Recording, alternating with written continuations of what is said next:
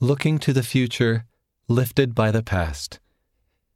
For most of the world, the new year is a time to consider the future, but it's also a time to learn from the past. At this intersection of where we've been and where we're going, we find opportunities to grow.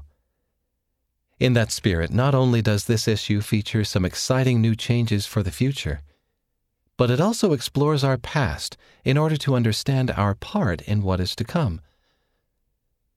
This year we commemorate the 200th anniversary of the First Vision.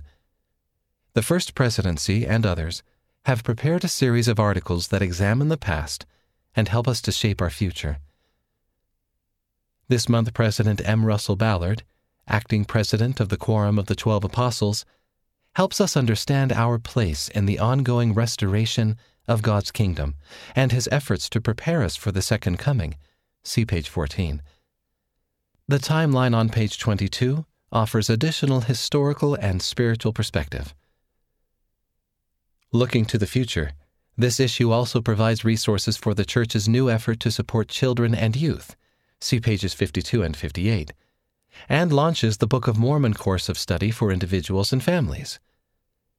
We hope the Ensign continues to be a valuable resource in supporting your home-centered gospel study as we move forward together, propelled by the progress of the past. Adam C. Olson, Managing Editor. End of the article Looking to the Future, Lifted by the Past, read by Wes Nelson.